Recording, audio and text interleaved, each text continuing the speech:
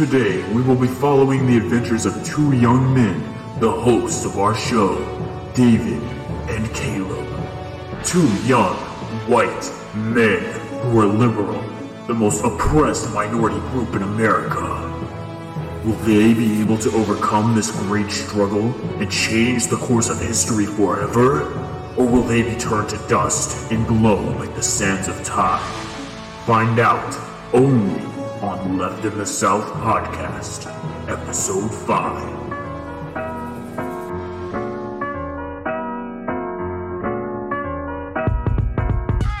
Hello, welcome to Episode 5 of Left in the South Podcast. I'm your co-host, David, and I'm here with Caleb. How are you doing, Caleb? I'm doing great today, man. That's good to hear, dude. I'm excited for this episode. We got a lot of things to announce. By a lot, I mean two things, but two very exciting things. Very exciting. So we're announcing our Patreon. So we finally made a Patreon. There'll be a link in this podcast description for it. And we're also announcing our first giveaway. We're giving away a blue snowball on Twitter. You just got to follow and retweet. The tweet we're going to put out should be out by the time this episode's out. So yeah, win a free blue snowball. All you got to do is just retweet us on Twitter and follow. If you guys are budding podcasters yourself, the blue snowball, that's what I use to record. It's pretty. I also use it as well. Very decent microphone. And the Patreon as well. Basically, like what we're planning on using it for, it's definitely not required to subscribe. You're still going to get free episodes every single week. But we're planning on putting one episode behind a Patreon paywall because it's really fun for us to make episodes. But it would be really cool to get a little bit of money for it because we do put a lot of time into it. But like I said, it is really fun, so we're still going to be releasing the free episodes every week. And for the giveaway, David and I still have to talk about the details on this, but we're planning on, if you subscribe to our Patreon, you should get 2 entries into the giveaway. So if you subscribe to our Patreon, you double your chances of winning the giveaway. But like David was saying, more details about that will come out on our Twitter after the episode. So hell yes, dude. I'm excited for that. It should run for like a month long on Twitter, so you would have plenty of time to get in. I think we're gonna announce the winner on the 10th episode of the podcast. So yeah, I'm excited, man. Our podcasts have been getting some pretty good reception. We're getting some listens. We're still really new, and we still have a lot to learn, but I feel good about it, man. Yeah, me too. I think we're doing pretty well. So what has been going on today and this week to you, David? How have you been doing, man? I've been doing really good, dude, but something that's come up on the news that's been pretty funny was Joe Biden boasting about his African-American support. Oh my god, I saw that shit, dude. That was such a clown fest, man. Yeah, that was super hilarious.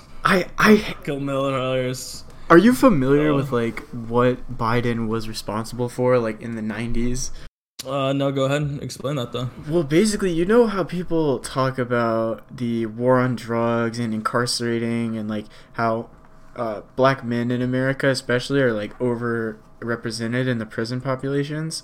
Basically, our boy, Juicy Joe, our boy with the whole brain Joe, he's pretty much not solely responsible, but he wrote the bill in 94 that is actually directly responsible for all of those people going to prison. So that's pretty interesting. Jesus. Every time I hear people talking about Joe Biden's black support, I don't doubt that he has black support because of the fact that he was Obama's VP.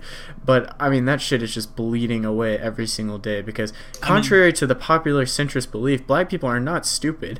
And Joe Biden, every time he comes on TV and his fucking dementia-addled brain leaks out of his nose a little bit more, the people can see how much help he really needs medically. I mean, it's just funny how on news they portray Joe Biden's black support. They just they love to go off on, dude, yeah, but you know, this candidate may be doing well, but do they have the black support that Joe Biden has? Like, it's kind of getting scary. Like it's some badge of honor. Like, just because he was Obama's VP. Right, yeah, exactly. Like, the thing that Biden does have is name recognition, which is no small thing. It is one of the main reasons that Bernie Sanders is doing so well in this primary is because he already had that name recognition from last time in 2016. And, I mean, it's definitely important. It's the same reason that Hillary Clinton managed to sail her way to a almost presidency in 2016. And it's the same reason that, yeah, we're having to fight every step of the way just to get Biden's fucking dead brain to stop trying to run for president. It's insane. Such an old senile man. It was so funny that one time he called Bernie Sanders the president. Yeah, you were talking about that last debate. episode, bro. I can't blame you. It's hilarious. I mean, he's so fucking stupid. Yeah. The funniest part, though, was not even the fact that he was talking about his black support, but he basically said that he was talking about how the only black African American woman, or the only African American woman who had been elected to the Senate. And I think it wasn't at a debate with Kamala Harris. Yeah, it was. It was at the most recent debate. He was talking about that, and Kamala Harris was like literally standing right there, like, no, I'm not. You know, that's not the only African American. He's literally standing next to someone. It's just ridiculous. I mean, the man has brain problems. He needs to be. Yeah. He needs to be retired. That's how you know he writes his own shit, dude. Yeah. Like he probably has his, like, PR people is like, you should probably say something like this. No. I got it. I've done this before. I've done this for years. I got this. Imagine how much the Biden campaign pays for, like, psychiatrists for their staffers to literally, like, console them and stop them from committing suicide every time Biden gets on stage and digs the hole a little bit deeper. You have, like, young 20-year-old interns that are, like, writing all of his talking points that are, and then when he goes up there and just fucking blows his foot off in front of everyone, they're just suicide. They're literally having a gun in their mouth every single debate, just waiting to pull the fucking trigger. I feel like every debate that happens, like, Biden's points in the polls just go down and down and down. Yeah. I've literally been saying that the best campaign material for Bernie Sanders is every time Biden gets on stage, man. It's embarrassing. He just gets slapped around by everyone. Like, it's not even, like, I mean, we like to talk about Bernie because he's our big fucking dry boy. But I mean, every time Biden talks to anyone, he just gets slapped around and dominated by all these young blood people. And by young, I mean, like, 70 fucking 4 years old, just because he's an ancient dinosaur that can barely breathe. What do you think about Andrew Yang? I've heard that he's, like, getting less time to talk during the debates. Yeah, it's funny that you mentioned that, because when I was walking to class the other day on the side of Neyland Stadium at UT, there was an Andrew Yang. There was graffiti on the side of the stadium. It said Yang 2020, and I just, like, laughed my ass off on the way to class. What do I think about him? I think he's a fucking clown. I think he's a really good guy, but he's like he tries so hard to be hip with the youth. Yeah. I mean, he's literally just... Did you see that tweet the other day where he literally said, I'm literally trying to give every American person $1,000? And that was the whole tweet. It was just, I'm literally trying to give you $1,000. Please clap. Because that's his only, like, talking point. Did you see where he was in, like, that marijuana grow farm and he said, the tweet said, say my name. Say my name. Like, you're making me cringe. You're making me cringe like a grandpa. Fuck. God. And he's, like, one of the youngest people up there, isn't he? I guess Mayor Pete's probably younger than him. Fucking Mayo Pete. Dude, his points in the polls, dude, like the polling that they did recently. What even happened, bro? I don't know. Dude, I don't know, dude. Beto dropped out, and I guess all the fucking, like, white Obama supporters were just like, fuck, now who do we support? Fuck it, just go to, like, they can't support a woman because I guess that's too far. Like, they can't support Warren because I guess she's too far to the left.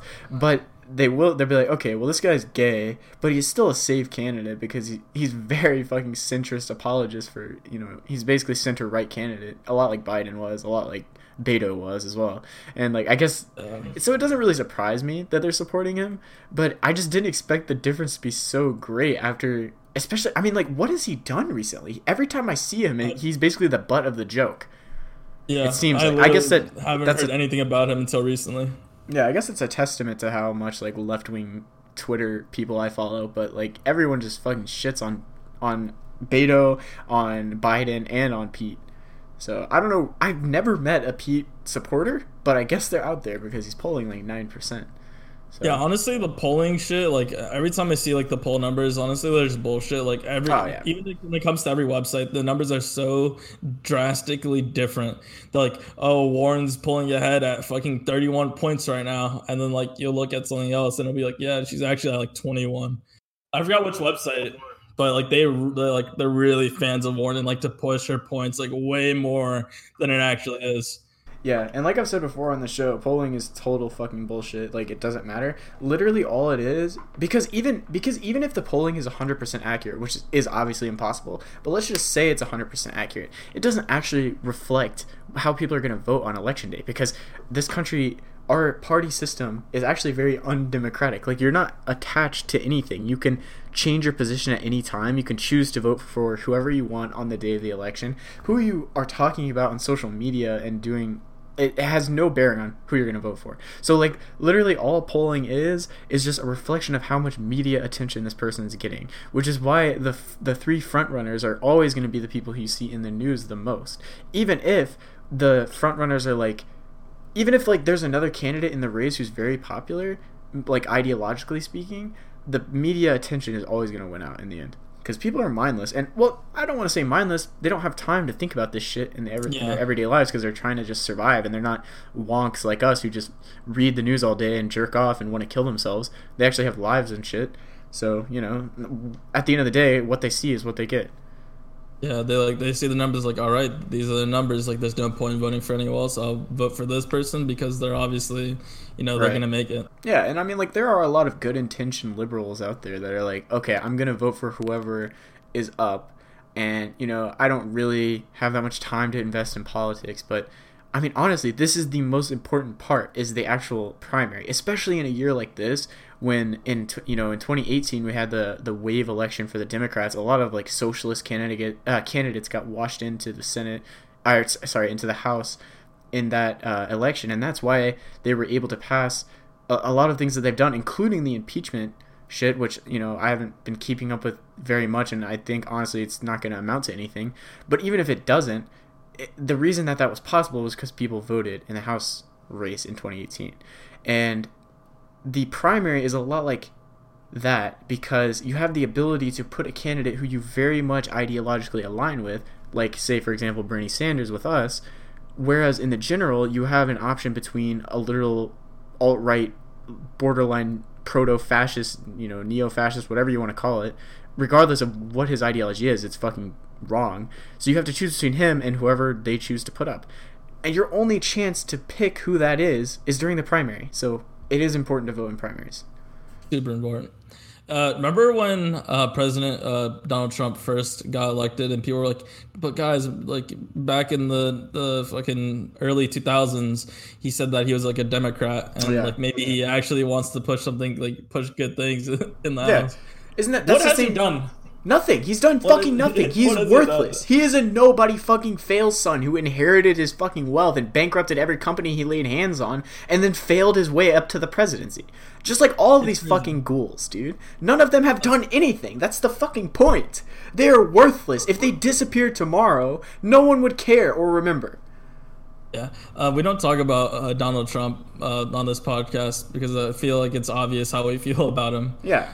Exactly. There's no point in fucking beating that horse. There's no point in talking about it right now. And especially because he's very much an inconsequential man. I mean, of course, at the end of the day, it keeps me up at night that he has the fucking nuclear football next to his bedroom, right next to his fucking double cheeseburger, Big Mac, large fry combo. And he could just end all life on Earth at any moment. That does keep me up at night. But at the end of the day, he's a fucking dementia-addled sea sponge who does not have control of his bodily functions, let alone an ability to legislate or lead the country. So at the end of the day, it really doesn't matter. And it is like local elections that change politics in our everyday life. It still is a fucking embarrassment to have him in there, though. I can't believe he got elected. Like, I was so surprised back in 2016, 3 years ago, dude.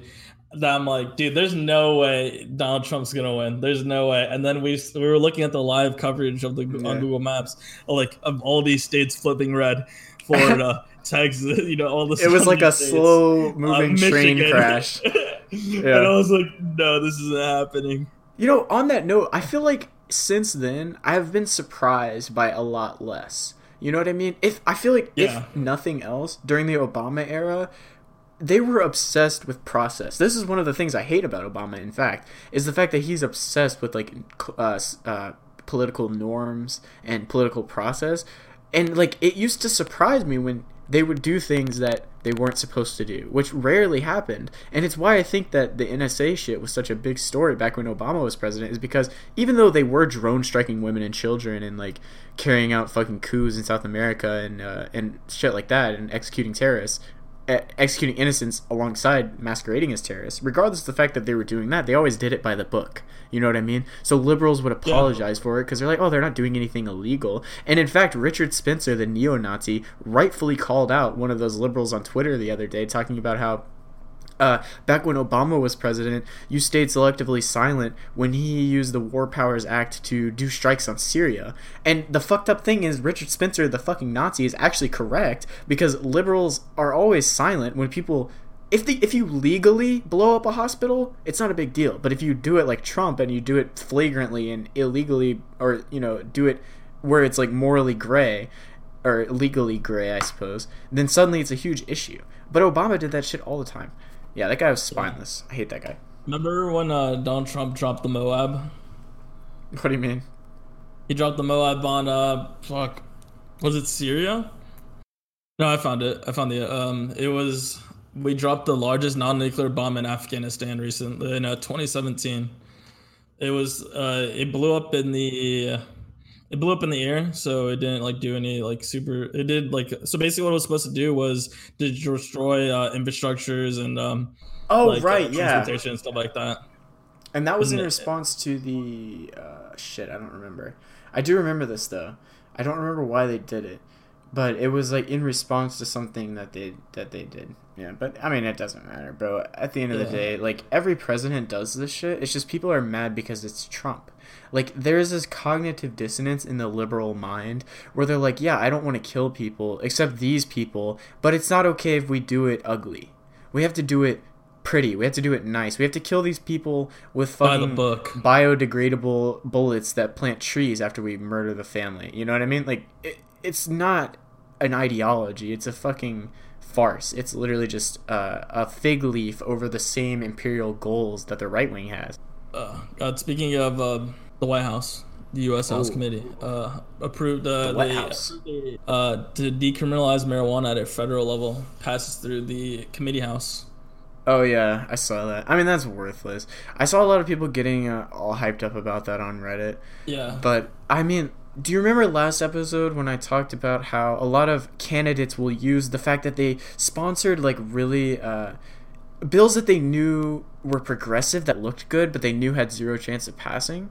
I kind of see that like that. I kind of see this like that, because the legalized marijuana caucus or whatever approved this bill, or committee approved this bill, and it goes to vote in the House. But even if it passes, which it is likely that it'll pass, it doesn't matter because the Senate will never... I doubt McConnell will even hear it, let alone pass it. And like, even if McConnell decides to hear it, I doubt it would pass. So there's no... It's totally a waste of time. I mean, I guess Congress has to legislate, right? That's their job. But it's never going to pass, so it's totally just a fucking smoke show. Yeah, that's what people are saying. This is no way it's going to pass in the Republican majority Senate. Yeah, no. McConnell won't hear it. No way. Which is honestly sad. Honestly, I don't think I've talked about my views on drugs in the United States, but I believe that all drugs should be legal. Oh yeah, absolutely. I think that's really the only... all drugs should be legal, and you know, I also think at the very least decriminalized. I would say. I think all drugs should be legal, and you can buy them at any age you would like to. Really? Yeah. I'd say probably decriminalize is probably what I would say, at the very, very least. I think full legalization is the ultimate goal, but like for now, decriminalize is literally the least we could do. And you know, of course, coming with that, obviously you have to expunge all of the criminal records of everyone who has been fucked by the legal system. And free them. Yes, free them immediately and compensate them for their time. Absolutely, obviously. That's just a requirement. I mean, the reason why I think that there should be no legal drug age on this, you know, my perfect America where all the drugs are legal, is because I feel like you kind of see it in the alcohol right now, where alcohol is like very taboo and it's like, oh my God, I can only drink this at 21. And that's why a lot of minors abuse alcohol, is because they don't know much about it. And they're like, you know what, fuck it, dude, this is my time to drink alcohol. I'm going to drink all of it. and like you see them like dying from alcohol poisoning and shit like that. Yeah, absolutely. If there was no like taboo around, drinking alcohol or smoking cigarettes and people were more informed, they'd be less likely to actually die from it. I totally agree. And on top of that, I don't even think it's all like a taboo thing. I think I very much agree with the societal model of addiction. If you're not familiar with it, it's basically the idea that your position in society and your position in life, really, your socioeconomic status, your material status, determines your susceptibility to substance abuse. Mainly things like alcohol, and especially like opiates today. We're having like a huge opiate crisis, but it applies to any substance that can be abused. I would even argue things like caffeine, for example. Like, people don't do drugs, quote unquote, drugs like opiates, hard drugs like fucking opiates and heroin and shit. Not that heroin isn't an opiate, but you get my point. People don't do drugs like that for fun. They do it because they're fucked up. They do it because they're addicted, and they get into it.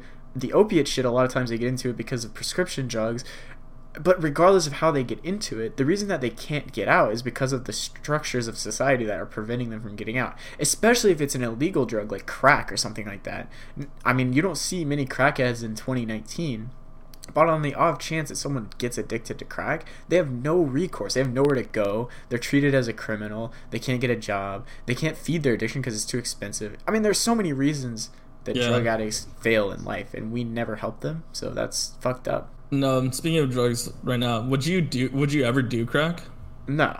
I mean, I personally wouldn't. I'm like very afraid of dying from drugs. So like I don't even take like over-the-counter drugs. I know but what if like it's the perfect scenario, you're not going to die if you do crack? Oh, I mean, would like you if try it? Well, it depends on like if I knew. Yeah, I think I probably would, cuz crack's not like a very it's not like very addicting. It's like psychologically addicting, right? So I think that's true. You wouldn't try?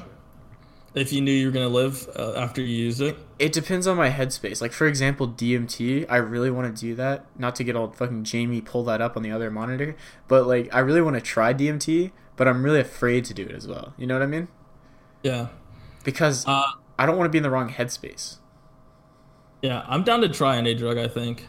If I knew I was going to live afterwards. Yeah. I think it'd be snort this line of fentanyl. Snort this line of fentanyl. We're getting fucked up tonight, baby. I think it'd be super, like, just to learn the experience. You know what I mean? But I don't think I have an addictive personality. I don't think I can get addicted to things easily, for as long as I know, as much as I know. Right. But yeah, I'd try any drug if I knew I was gonna live, of course. We're mainlining ayahuasca out here, boys. That's completely the ingredients are completely legal. Yeah, definitely do that immediately. Drink it immediately. Having experience. Steal from your job, buy ammo, create ayahuasca, take it, and then do nothing. Because I can't advocate for violence legally. So, what do you think about this high schooler using a ghost gun at this recent school shooting? Excuse me? You're going to have to explain that one, boss. It was a recent school shooting in California. Oh, really? What the fuck? I didn't even hear about this. When was it? I think it was last week. Oh, okay. Or maybe even 2 weeks ago. A 16-year-old killed 2 students and injured 3 others in a shooting at a Californian high school last week using a ghost gun. What? A ghost gun? What does that even mean? So basically, a ghost gun is a gun that doesn't have any serial numbers, like a serial code on it, I guess. Right, yeah. So this person built this gun. That's insane. Well, can't you just like file the serial number off as well? Actually, no. Even if you try to file down the serial number, there's a technique that forensic scientists can use to actually like figure out like what was the serial code number. Oh shit! I don't know the exact method, but there actually is a way. Oh, okay. I had no idea that you could do that. That's kind of insane, actually. Ghost gun's a gun that they've made themselves. A 16-year-old? What the fuck? 16-year-old, yeah. That's kind of crazy. Stupid. I mean, I don't know, man. I don't know if there's much to say about that. That's fucking horrible. But it does kind of bring up an interesting question. I've been kind of having a personal struggle myself with the idea of guns. We've personally... David and I have talked about guns a lot. I think we agree for the most part about guns. Like, our view on guns largely has to do with the society that we live in. And the way I see it, like, in terms of gun control, the number one policies that I would do, sensible gun control policies. First of all, disarm the police right away, obviously. Just fucking, whoop, guns gone. Be gone, thought. Actually, I think we might have different stances. Okay. But you can continue. Okay, well, that's my first thing. Disarm the police immediately. And then, I don't know, I guess, like, do gun buybacks, first of all. But my brother actually texted me and sent me a really long post of people that were basically making a case for the idea of arming the working class. Have you ever, like, heard of this idea? A lot of extreme leftists have this thought. I mean, yeah, I've heard of arming the working class. Right. Yeah, I mean, the general idea is that, like, in order to do a revolution, it wouldn't be possible without guns, which I obviously admit. Yeah, of course, yeah. But at the same time, I'm not, like, a revolutionist. I don't really necessarily believe in revolution in the current state that we live in right now. And I also, not only do I not necessarily believe in it, but I also don't think it's possible. And that's part of the reason why I don't believe in it. However, I've been kind of changing my mind on the whole gun thing, because I think that it would be cool, first of all, to have guns for the reason that if a revolution was ever necessary as a last resort, it would be nice to have them. And second of all, I think that in this country, culturally speaking, our society is so attached to the idea of guns. There are a lot of leftists, people that are even further left than us, people that are just as left as us, who also think that we should have guns and guns should be allowed and everyone in the working class should have guns, because that puts us on an even playing ground with the capitalists, which, I mean, I kind of agree with to an extent. But I'm torn on it because I don't like living in the gun country. You know what I mean? I don't like living in this country where we're the gun Yeah, people. I do know what you mean, Caleb. But I know we've talked about this before. I don't think it makes sense to take away the guns from the cops, but allow our citizens to still have guns. I feel like if you want to take away guns, you need to take it away from everybody. Well, I just think that the gun thing or the cop thing would be a start. I don't think that cops should not have guns and people should not have guns. I just think that statistically, obviously, cops have shown that they cannot use them responsibly, and in the interest of the working class, because as we've talked about on this show before, the cops exist largely to subjugate the working class, which is a bad thing on its own. But even under that paradigm, you could remove guns from police, still have them be protectors of capital that don't actually care about the working class. That's fine if it still exists like that, but at least then they can't shoot us. True. I think if that would happen, we need to look into non-lethal weapons. Yeah, but I mean, cops already carry non-lethals, man. They They have tasers, they have a baton, I mean, they like have pepper spray, riot gear, the thing is, dogs. used against a person hopped up on drugs, like, they're not going to feel those effects of a taser. Like, they're not going to care about the pepper spray if they're so hopped up on drugs. Yeah, I don't know. So, like, you need a way to, like, detain them, like, quickly. So I don't know if you've ever seen that, like, one thing where it's like it's like a ball and string, and, you know, it wraps around them, like, and bolas. Yeah, bolas. Yeah, bolas. Like they used back in the fucking prehistoric times to take down dinosaurs. Yeah, we need like bola guns to, like, you know, take down people, like, stuff like that. I don't know if it's, like, okay to say, but I just really don't give a fuck about cops. Like, I don't care if they're able to catch criminals. Like, if a cop can't subdue a criminal, I really don't care. I don't want them to, in the first place. So in my mind, I get what you're saying. Like, if I were a cop, I would want to have a fucking gun, because everyone has a gun and I don't want to get shot. I want to be able to shoot people first before they shoot me. But as a worker, I don't want to be surrounded by cops that have guns. I don't call the police, even when I'm afraid, even when I think it's worth calling them. I've called the police one time, and it was because I thought someone was going to kill themselves. Like, it was an immediate threat, so I called the police to his house. And wait, can you say this story? I don't think I've heard this story before. Yeah, I mean, there's not much to the story. It was a friend of a friend, and we just, like, happened to link up, and I mean, like, I personally struggle with mental health a lot in my life. I've never, like, attempted suicide or whatever. I don't want to pretend to, like, understand the thoughts that are going through people's heads, but I've had suicidal thoughts before. I understand depression. I've been living with it for a long time. I have anxiety, a whole host of other issues, and I'm not embarrassed to talk about it. And so I was telling this guy about kind of how I've been dealing with it, and he was telling me he was in a really dark place. So I got his phone number and his info and stuff, and I was like, hey man, seriously, if you ever need to talk, you can always text me or call me or whatever. I'm here, and like, I don't know, I'm not gonna be able to cure you, but I can at least listen. And like, one day out of nowhere, he texted me and he was like, dude, I really, like, I can't take this shit anymore. I don't know who else to talk to. I think I'm just gonna fucking kill myself.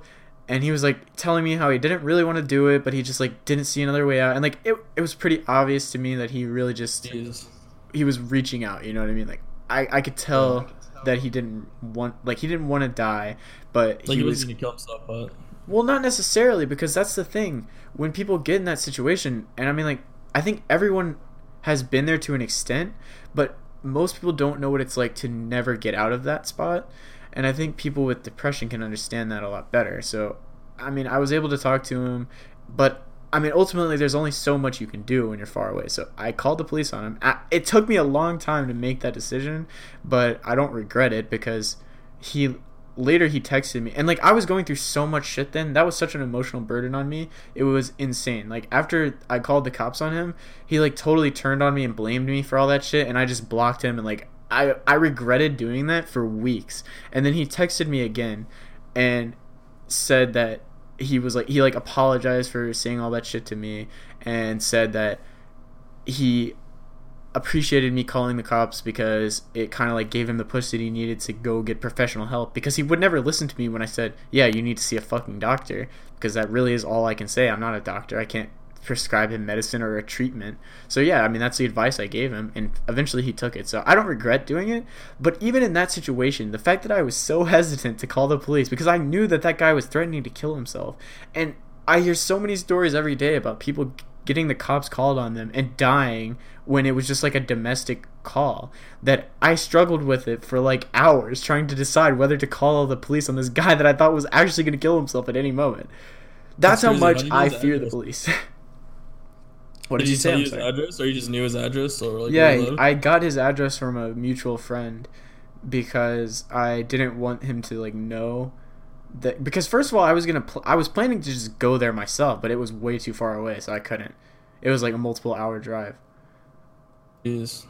Yeah, I mean, it was a sad situation, but really, like, you had to do it. The thing exactly, and the thing that stuck with me is that in that moment, I was very, very, very desperate, and I called the police. But I've been in moments where I'm extremely desperate in other situations, and I'm like, I'm very desperate right now, but I would never call the police, because they would just make it worse. I never imagine a situation. If I have to interact directly with the police, I will never, ever, ever call them in my life, because there's just, I'm afraid, dude. I don't want to be near them. I feel like they're gonna hurt me. What are you gonna do? And if like, you know, someone's beating their significant other, are you not gonna call the police? No, I mean, like, it depends on the situation. Like, if someone is being killed, I'll call the police.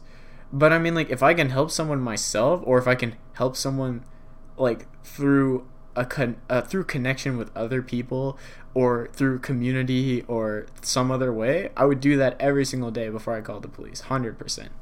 Because when do the cops come? When do cops come and the situation ends up better? That's really my question.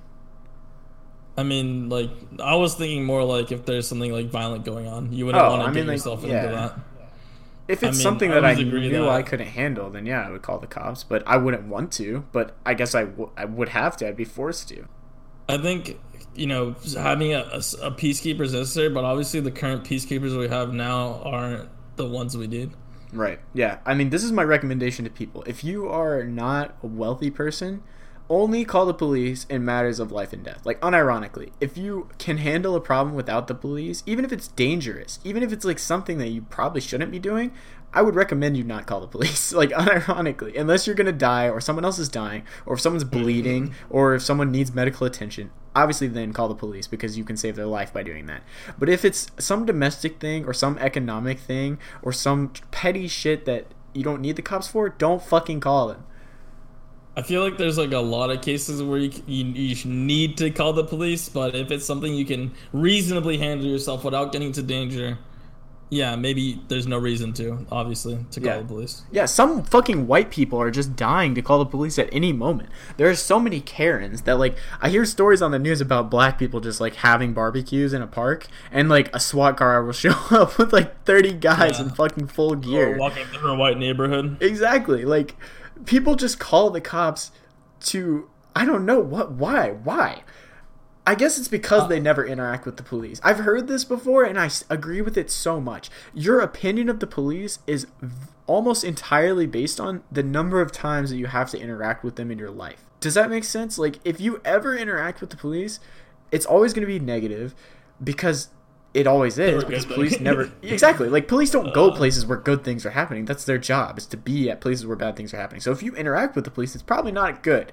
And so every time you talk to them, you hate them a little more. That's why criminals hate police. Yeah. I hate police because I hate the institution. I don't hate individual police, but I don't blame, like, especially, like, minorities in this country. I don't blame them for just mindlessly hating the police, because I probably fucking would too if they were out to get me. Yeah, especially when I got my speeding ticket in the same, like, on the road I live on, I was going 20 over the speed limit because, like, it's a very empty, dead road, and it's a 40 miles per hour, and I was going over 20, and I was like late for work. I'm like, shit, I gotta be there. Okay. And I'm like, fuck, I'm getting pulled over right now, and I got a fucking $200 ticket on an empty ass road because I was going 20 above it, even though, like, honestly, that road should be like 55 miles per hour or something like that.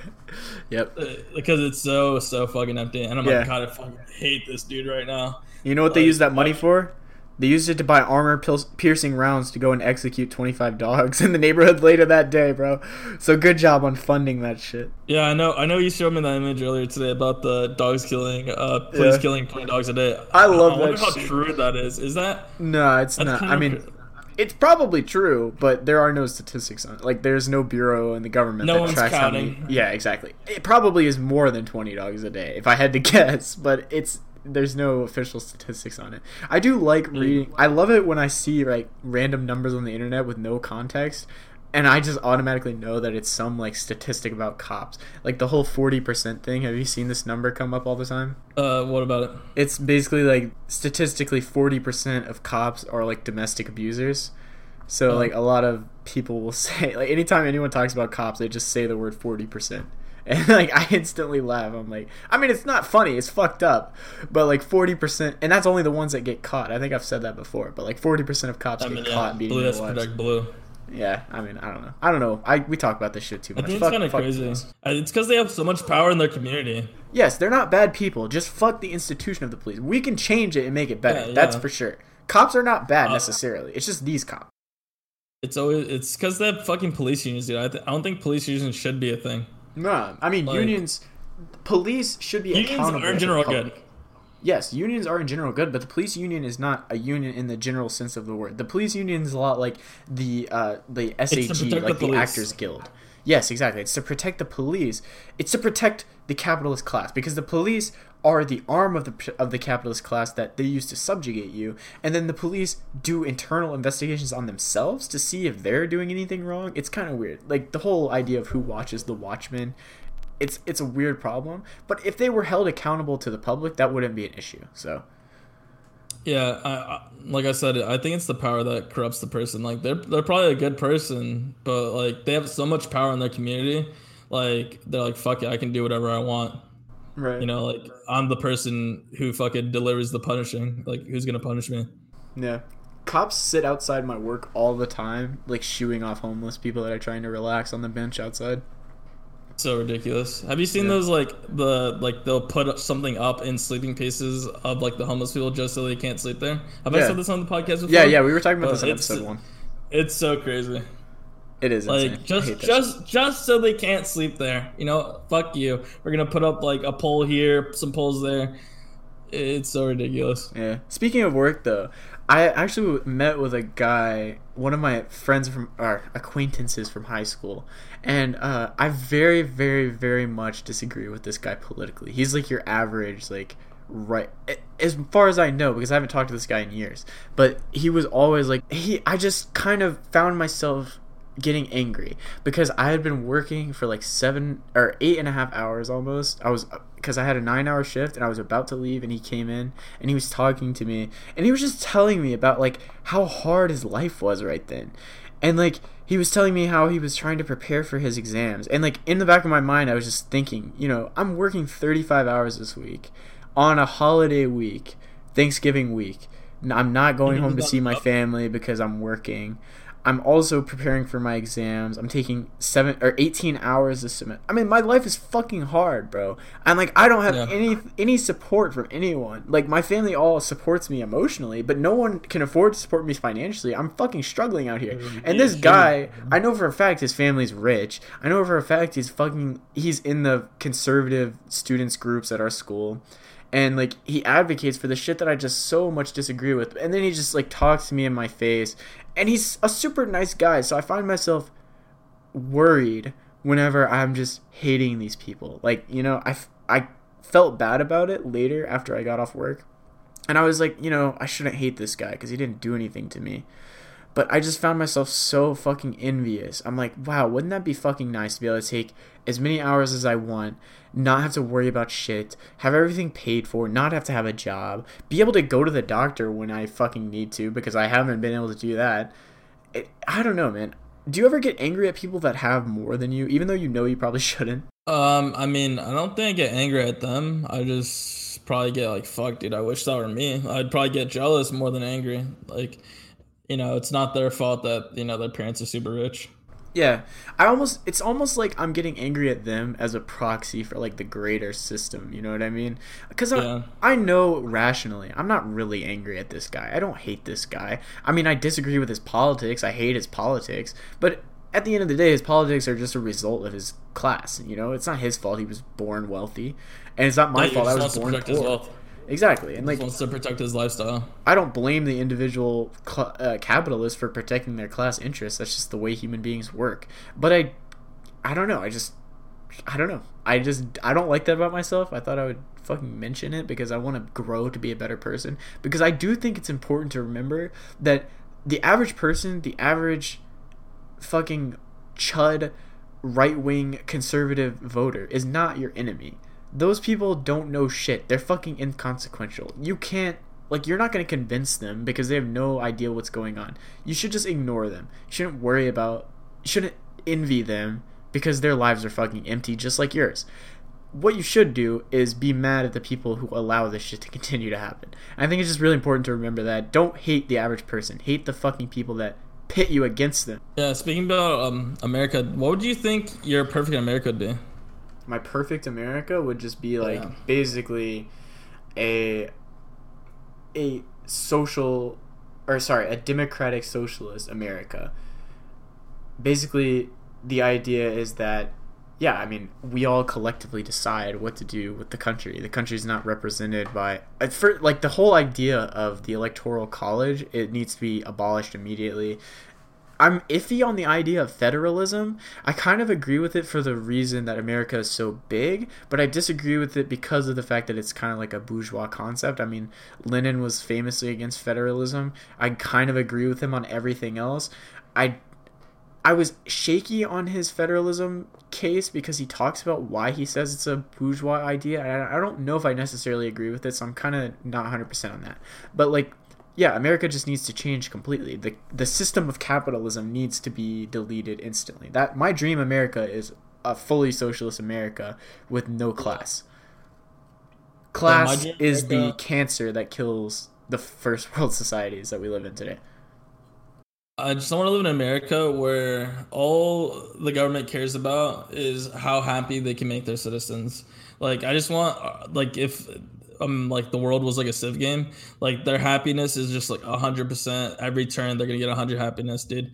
That would be perfect for me. If I could be as happy as it can be every day, that would be perfect for me. And I wouldn't care about anything else. Right. If the government made me happy, I think I'd love it, obviously. Yeah, the way I see it is that, let's say everyone exists on a scale of 1 to 10. 10 being the most happy or the most comfortable that you can possibly be. 10s would be people like Elon Musk, Jeff Bezos, Bill Gates. Those people are 10s. And people like ones would be homeless people with no access to anything, no job, no anything. And like what people think of socialism is that you want everyone to be a 5 because you are selfish and you don't want to work. So you'd rather just steal all of your money and everyone would be equal and everyone would be a 5 because that's what people think socialism is. But in my mind, the reality is that the reason that these people the reason that these people are able to be 10s is because they have stolen all of these points from us. In reality, everyone should be like an 8. Because in reality, it's not everyone exists on a scale of 1 to 10. It's the average person exists on a scale of 1 to 10. And then the rich people exist on a scale of 1 to 3 trillion. And we can never reach that level because we don't even exist on the same scale. So my prescription would just be to bring everyone to the same playing field, eliminate the class structures in society, and I think that it would sort itself out after that. And I mean, that's a huge undertaking, so it sounds kind of simplistic to say that. But at the end of the day, it's a simple idea. The idea is that class needs to be abolished, but it's actually implementing it is a little more complicated. And I don't know. I mean, I'm not a political theorist. I have my own opinions about things, but I don't pretend to be like a policy wonk. So I don't know. Yeah, I don't know what the best way to do it. I don't think there's any place in the world where they have the perfect government and like all the citizens are super happy, like, you know, everything. No, definitely not. But there are places that are better than us, and that's for sure. Yeah, for sure. And people like, oh man, they dream like America's the best thing, and it's on average, yeah, it's better than most nations, but it's not like all their citizens are happy. You know what I mean? Yeah, I was having this conversation on Twitter the other day, basically saying like the best possible thing to do if you wanted to be rich is to grow up in a like upper middle class in another country, like let's say Denmark, or like even a lower income country, like I don't know, fucking Poland or some shit, or Germany. Not that Germany is low income, but compared to America, and then immigrate to America after you go to college, because then you get the degree without all the debt. You'll be like 22, 23 when you graduate, and then you move to America with no strings attached, and then you can just exploit the working class with your newfound education. That would be the best thing to do if you wanted to get rich. Exactly, it's genius. Like, you know, our thoughts of America is like super progressive, and like, you know, we might not ever get there. No. But I know something that you wanted to talk about was Elizabeth Warren. That's actually a great segue, because that is an idea that I think people need to get used to. The idea that we may never get there. And that's kind of like what led me to get so mad at this story, man. So here is a story. This is the fucking case for Elizabeth Warren by an author called, oh god, I think her name is like June Lee or something like that. And she's making a case for Elizabeth Warren as a progressive ally. And you may have heard this like sentiment among leftists or centrists, I guess, basically saying like, yeah, Bernie is great. We agree with Bernie. We love Bernie. We want him just as much as you do. But hear me out. It's not going to work. We need to put Warren in instead. Because liberals literally, they don't know how not to compromise. They cannot actually whenever they said what they wanted to be when they grew up, their dream was, I want to work at Walmart as a fucking clerk for 30 years. They never said, I want to be a goddamn astronaut or a doctor. They instantly started compromising when they were born, because they don't know how to fucking strive for dreams. They don't understand that, like, okay, yeah, Elizabeth Warren, probably not the best, or probably not the worst possible thing that can happen. I admit that. Probably the best president that we would have if she gets elected. Probably the best one we'd have ever in the history of the U.S. I don't disagree with that statement. But because Bernie Sanders is on the ticket, if you support Warren and you call yourself a leftist or a socialist, you're a fucking coward. And this person's article just perfectly illustrates that. It's so annoying. A lot of people think we have to settle for something closer to the center, because, you know, they're like, dude, Bernie's so good. Bernie's too good to be true. Like, he's not going to make it. You know, he's too radical. And, you know, we need someone a little more closer to the center, like Obama. Yeah, and this person's basically a great example. Let me read a little bit of what she says. She talks about how she was growing up, and she grew up pretty liberal, and like how she loved the government, and like she was kind of your everyday centrist liberal. But then she says, rather like Elizabeth Warren, I discovered a system I once believed in. I eventually found it to be fundamentally broken. Warren is one of my allies in the broader progressive movement to bring about justice and structural reform in this country. So she's basically, you know, just like all of us, like we grow up kind of liberal, and then we, in my case, like I realized, well, this shit's kind of ridiculous. And she had that same realization, which is great. So let's see where that leads her. She says, her evolving views and journey over time reminded her of Elizabeth Warren's own story. She grew up in conservative Oklahoma and was socially liberal but fiscally conservative, which is a thing that is not a fucking real thing. It's a contradiction of terms. You cannot be socially liberal and fiscally conservative. Those two things are antithetical. So anyone who says that, you should just fucking delete your brain and stop listening to them. But let's keep reading. It's such a meme joke, dude. It's such a meme line, it really is. Like, it's the thing that every fucking liberal says, dude. It's so crazy. Every Hillary Clinton supporter has that tattooed on their fucking ankle. It's insane. She basically says, Warren challenged her entire worldview and went through personal transformations that led her to fight for consumer rights and rein in the influence of banks and massive corporations, going from conservative to one of the most left-leaning people in politics. Again, fucking wrong. These people don't know what leftism is. Then she goes on for a while about some bills that Warren attempted to pass, or some of which she successfully passed, to kind of like give more like ethos to her fucking claim. Yeah, and she says credibility.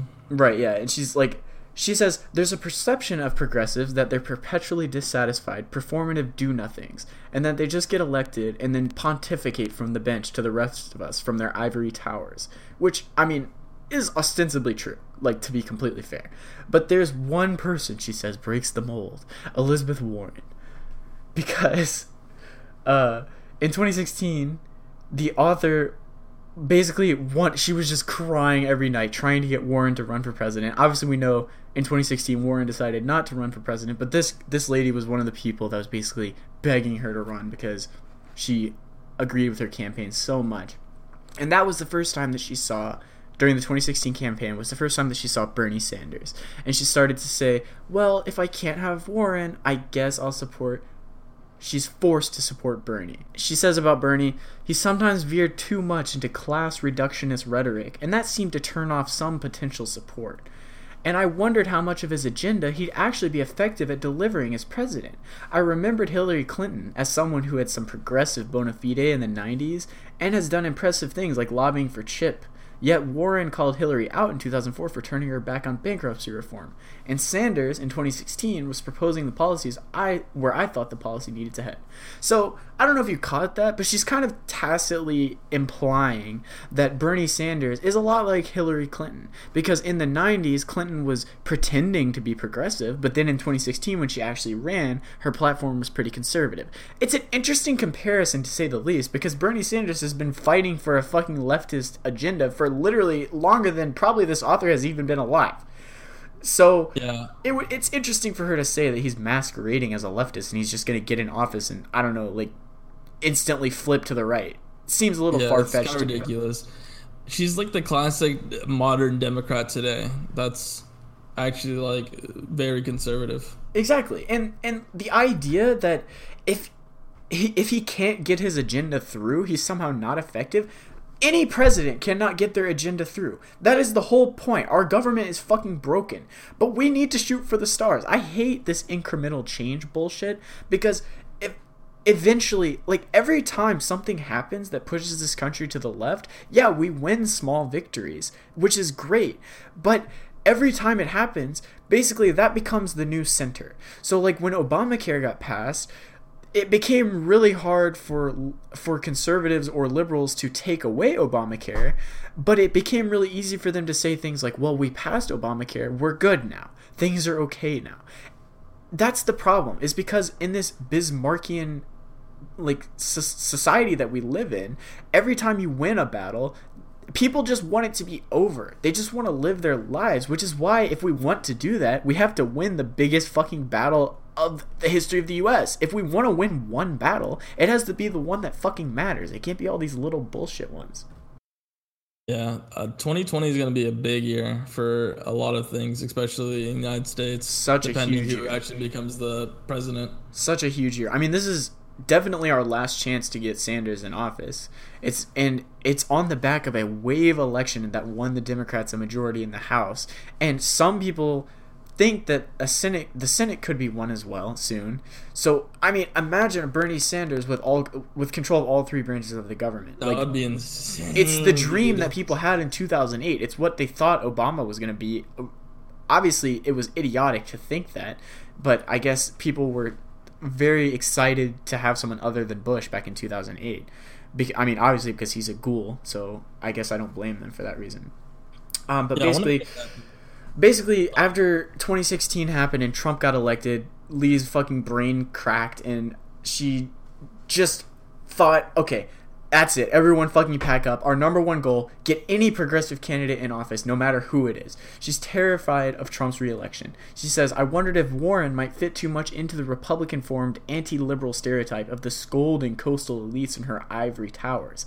I didn't want to immediately go in on one candidate, which I guess is why she wrote this article, because she doesn't want to go in on one candidate, but she wanted to evaluate objectively and give both a chance to win her over. Over the course of Warren's campaign, I remembered why I liked her. She released comprehensive plan after plan and captured the attention of media, making policy wonkiness cool. Her Accountable Capitalism Act, which give workers 40% control over the board of directors election, is a huge act that terrifies Republicans who are paying attention to it. Blah, blah, blah, blah, blah, blah, blah. She's just trying to jerk off all of Warren's things. I love this fucking idea that Warren is the only politician that has plans. Have you heard this a lot about Warren? Yeah, like that she has like a shit ton of policies, she knows what she's talking about. Exactly. What I don't understand, because on one hand, her plans are fine, but Bernie has plans in every single aspect of her fucking platform, and all of his plans are further to the left. So I don't really understand what this idea is that she's the one with the plan, she's the woman with the plan, breaking the mold, and Bernie's just the crazy socialist fucking Yoda looking ass that doesn't actually have any policies. He's been preaching the same platform since 2016 and it hasn't changed. In 2016 he didn't release enough of his platform, I thought, but in now his platform is fully released. Correct. Everyone knows what he wants to do. He has numbers and math, and all of his plans are further to the left. So that's interesting. Yeah, I want to make a bet, like I was saying earlier, that like if Bernie does get elected in 2020 and he doesn't do anything to change America, I'll eat my own shit live on cam. Oh my, me too. Fuck it, me too, bro. I'll eat my own shit live on cam if he gets elected and doesn't pass anything. And yeah, so the author basically goes on fucking pontificating, saying, I am to the left of Warren and consider myself a socialist. Interesting. Why am I so supportive of Warren, who still refers to herself as capitalist to the bones and isn't quite as bold in rhetoric as Bernie, instead of just unequivocally being all in for Bernie? Well, like the vast majority of voters, I don't solely consider ideological alignment and policy agreement, though it is a big factor. Other factors come into play, namely their ability to pass their platforms. But the president isn't the emperor, so their ability to pass their platform is what matters. Bernie is good, but Warren is better. Bernie supporters claim that Bernie is the candidate because he started the movement that will lead the progressives taking control. But I have zero interest in a Bernie movement. I have zero interest in a Warren movement. Any movement tied too closely to loyalty and one central figure is not sustainable or very socialist. What do you think about that statement, Violet? Honestly, I think it's just crazy that like she's like, all right, Warren's the best because she is gonna be able to actually get stuff done. You know what I mean? Yeah, and she doesn't want the movement, the leftist movement, to be too attached to one person, but she's personally admitting that the reason that she supports Warren so much is because of how much she, I guess, heard her name in 2016 and before that when she was in the Senate. She has practically nothing to show for anything. I mean, what has she done? What progressive stance has she taken? Like, she wants to battle against big banks, but every leftist wants to do that. I don't get how this is not run-of-the-mill liberalism. It is neoliberalism. That's all it is.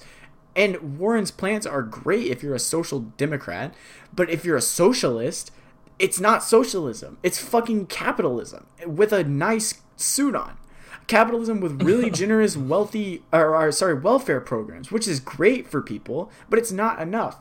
And the idea that she wants someone that won't be associated with the movement, you think the fucking guy whose slogan is literally not me, us? That is the whole idea of Bernie Sanders' campaign, is that it's not him, it's a movement. And that's why when he ran in 2016, even though he lost the primary, he still managed to push the rhetoric of the Democratic Party very far to the left. Would we be talking about universal health care if it wasn't for Bernie? Would we be talking about free college if it wasn't for Bernie? I'd say probably fucking not. Yeah. Like, all these Dems, like, look up to Bernie. She says, to be clear, this is not an I stand for Warren 2020 post. I'm leaning towards her at the moment, but mainly, I'm cheering for both her and Bernie to lead the primaries because I think leading in front of Biden would be healthiest for the progressive movement. I'm still holding all candidates' feet to the fire, and who I ultimately vote for next spring depends on which candidate ends up addressing my criticisms. And so, as progressives, we should continue to welcome Warren as our ally to our movement. Her appeal to the Democratic base, her accomplishments, her story of evolution, her leadership style, and deft use of inside-outside strategy, and her policies are needed and deserve our respect. Prefer Bernie or Warren, whichever candidate you want for 2020 primaries. Your vote is your own, and you should never be shamed for it. I would like to say, first of all, that if you should be ashamed. There are certain candidates, if you want to vote for them, you should be fucking ashamed of yourself. Yeah, if you want to vote for Warren, if you want to vote for fucking gang. Yes.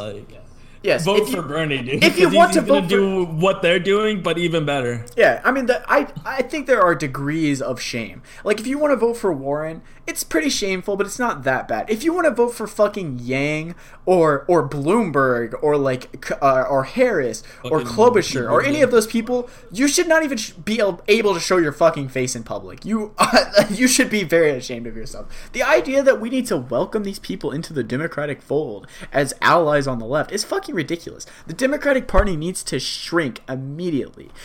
The idea that it needs to be this party that's just under this huge tent to include as many people as possible. I swear to God, if a liberal had like a political ideology, they would want every single person on earth to agree with them. And if there was even one person that disagreed, they'd be like, oh, what can we do to fucking get you on our side? What can we do to sway you? Exactly. Like, fuck off. There are some people we don't fucking want. There's some people we don't need.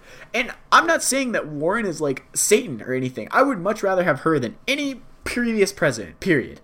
But Bernie is still fucking alive. He's still fucking alive. What is the point in talking about other people? Can do it, please. It's the least you can do. 4 years in him, dude. He doesn't, bro. It's the least you can do to cast your vote in the primary to elect Bernie Sanders as the primary Democratic candidate. It is the least you can do. Because if Warren wins, at the end of the day, you can still fucking vote for her. It's not illegal. You can still vote for her. But if you're a fucking socialist, why not try? Why not fucking try? Why do we have to give up already? We're not even there yet. We're not even at the finish line, and you're already giving up. We can't even see the fucking finish line. It's over a year away, and you're already giving up. I will never understand that shit. Never settle for people like Warren. Warren is better than anything we've ever had, but Bernie is the fucking best. And that's all I gotta say about that. Suck my dick, Warren. And with that, I think we should talk about our question for the night. Okay. Philosophy question. I'm prepared. Hold on, let me. Okay, I'm ready. Hit me. So when, if ever, is taking human life justified?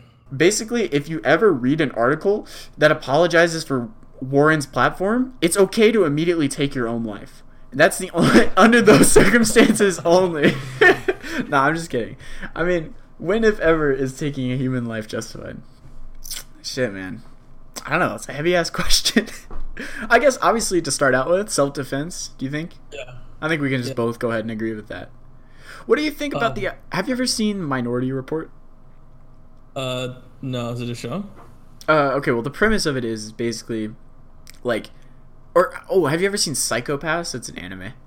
Yeah, I've seen, like, 2 episodes. Okay, yeah. Well, you know the idea, then. The idea that you can, tell if someone's going to commit a crime before they commit the crime. I should watch that. Yeah, it's really good. You should watch it immediately. Everyone who loves anime, which is everyone. If you don't like anime, stop listening right now. But subscribe to our Patreon first, and don't unsub. But then stop listening if you don't like anime. But anyway, so in this anime, yeah, you can tell who's going to commit crime and like how likely they are to commit it. And basically, the idea is that over a certain threshold, you should be able to arrest them even before they commit the crime, because you know with a reasonable doubt that they're going to do it.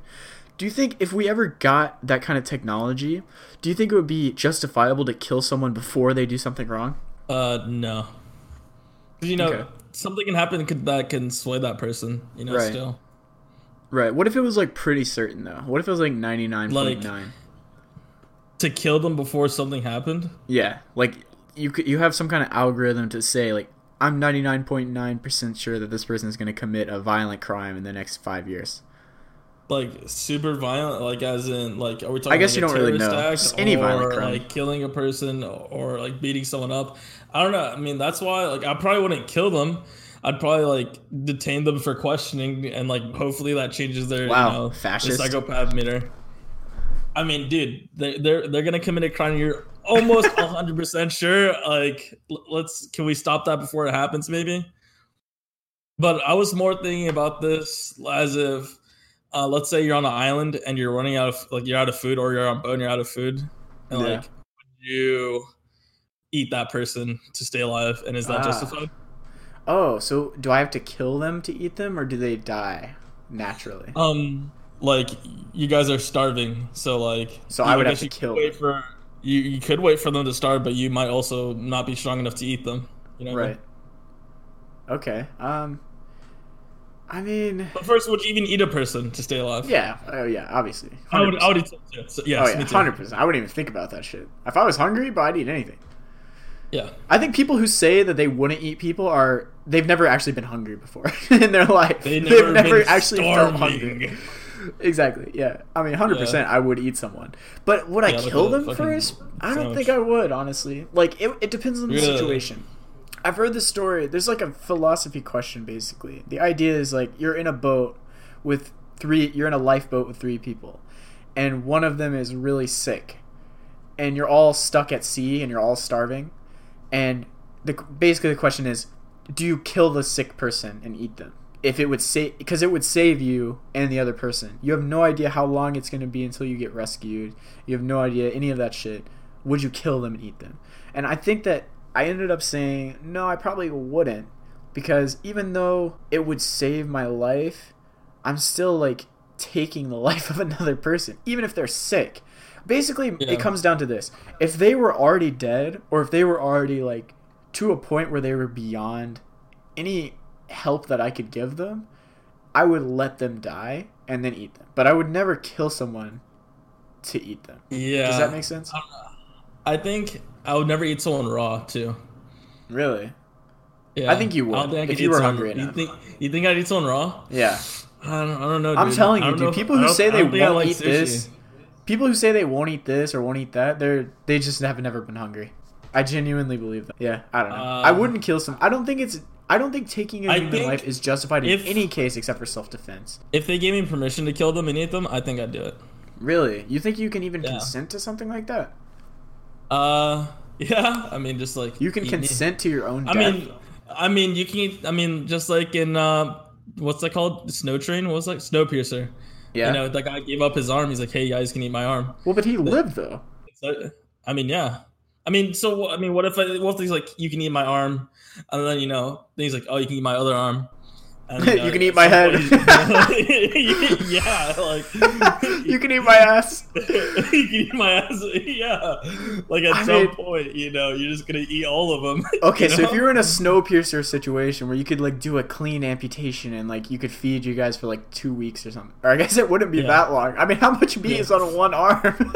I don't know. I mean, it would be enough to feed at least 2 people, or maybe Yeah. 1 person. I guess if they lived, I don't know, man. It depends. Like, if they were gonna live, I probably would. I don't know. Actually, that's weird. Like, so if you were able to eat each of their limbs and like give you permission to, would you do it? I don't know. That's weird. I don't think you can consent to that. That's such a life-altering choice. Like, I don't think. Consent. No, like that's crazy. Amputating Well, in a like, life or an death, arm. a life or death situation to eat them. Like if you eat their arms and legs. I you mean, know. I guess they can eat themselves too, right? So it's not. It's still Yeah. like a Wait, self-preservation. no, I think. Wait, can you? I guess Yeah, you can, right? why not? If you take it off, right? You can like eat your toenails and shit, right? Does that have You calories? shouldn't do that, but I don't think you can digest them because they're keratin, right? But regardless, so yeah, I wouldn't kill someone to eat them, but if they died, I would definitely eat them. And I think I would let someone die. I would definitely let someone die if I couldn't save them. Like, let's say we were in that situation in the boat, and it was like me, you, and another person, and the other person was really sick, and like we reasonably thought that they were gonna die. I look at you, you look at me, I pull out my knife. We have just a moment of silence. We just start shouting the fuck down. Yeah, I think that's the answer. I think that's good enough. Yeah.